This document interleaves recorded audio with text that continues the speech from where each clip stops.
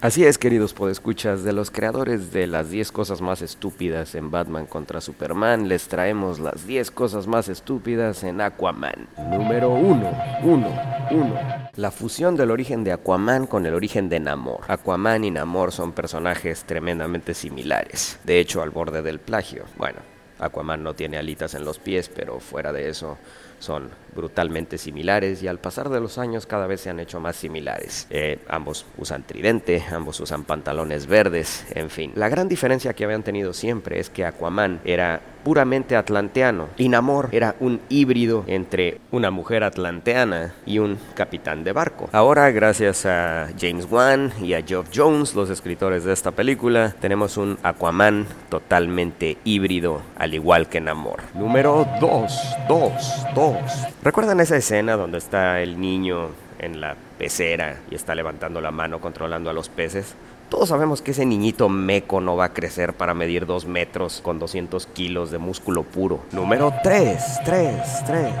Papá Django. Así es, damas y caballeros. Django Fett es el papá de Acuamán. Y a diferencia de sus clones, Django sí ha envejecido y además es un pedote. Número 4.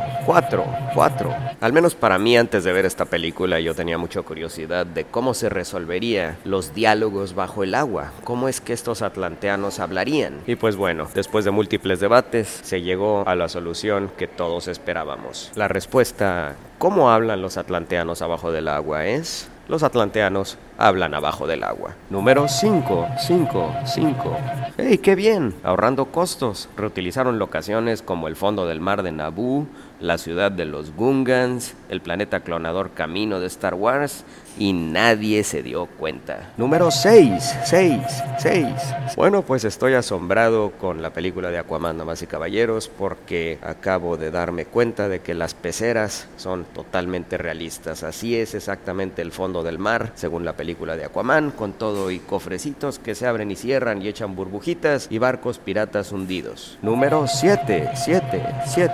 Imaginen a estos escritores. Necesitamos una trama para Acuamán. ¿Una trama para qué? Simplemente ten a los personajes persiguiendo una salchicha toda la película. Perdón, un tridente. Número 7.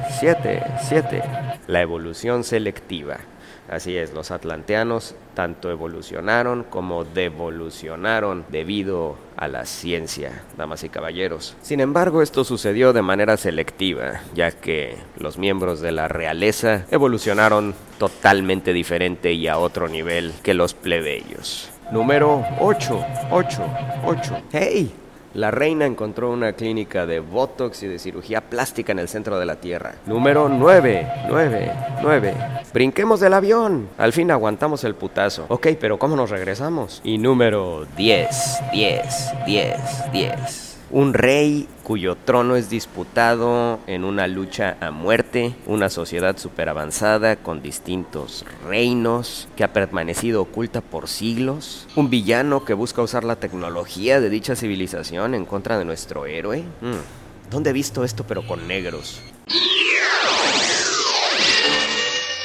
En fin, damas y caballeros, a pesar de todos estos momentos estúpidos, Acuamán es una película muy divertida. Jason Momoa se lleva el show totalmente como Acuamán y sello de aprobación de los supergüeyes. Tienen que verla.